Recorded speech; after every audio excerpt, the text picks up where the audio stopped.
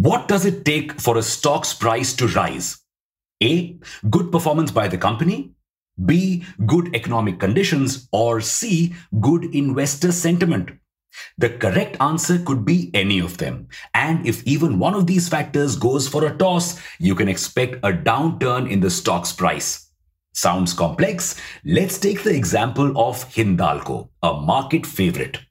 Welcome back to Revolution Read On, a daily podcast where we break down one story from the world of business and finance. Click on the subscribe button to never miss an update from us.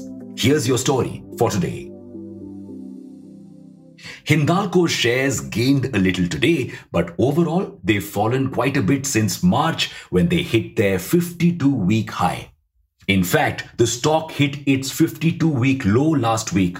Surprisingly, this comes after a smashing performance in both FY22 and Q1 of FY23. In fact, Hindalco saw its profit grow 48% Y-on-Y, that's year-on-year, in Q1, and its EBITDA grow 27% YOY, both hitting their all-time highs. Then why is the stock down in the dumps? Because of global economic factors.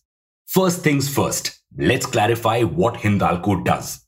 It is the world's largest producer of aluminum and copper.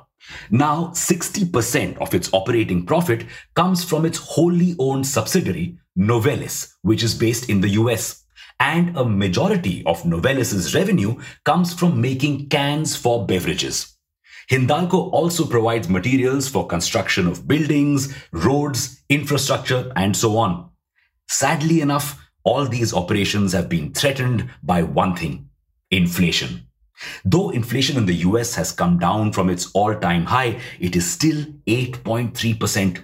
Because of this, demand in a lot of sectors is going to see a setback, and the beverage industry is one of them. So, the demand for cans is set to decline. The industry is only set to grow by 2.5 to 3% as compared to the 10 to 12% growth it witnessed in 2020-21. That's obviously bad for Novelis and Hindalco. And what's worse is that infrastructure development could also slow down. Because to control this inflation, the US Central Bank is set to continue raising interest rates. It has also been pretty aggressive about rate hikes and has said it will continue to do so even if rate hikes eventually bring in a recession. High interest rates is equal to high borrowing costs for companies, so many may decide not to go ahead with infrastructure development plans, especially as a recession could soon be coming. In fact, Ball Corporation, one of Novelis' key clients, has already postponed the construction of a new project because of this. And with inflation once again rising in India as well, Hindalco may see a similar decline in demand. Plus, slowing demand in China due to lockdowns and lower demand in Europe due to less energy. Europe is currently facing an energy crisis due to the Russia-Ukraine war. For smelting, the demand for metals is falling. So the prices of metals like aluminium, which is down 41% from March, are falling, which is super bad for Hindalco right now.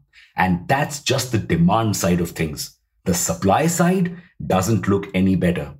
You see, Hindalco uses coal to smelt aluminium and copper, and the price of coal is super high right now.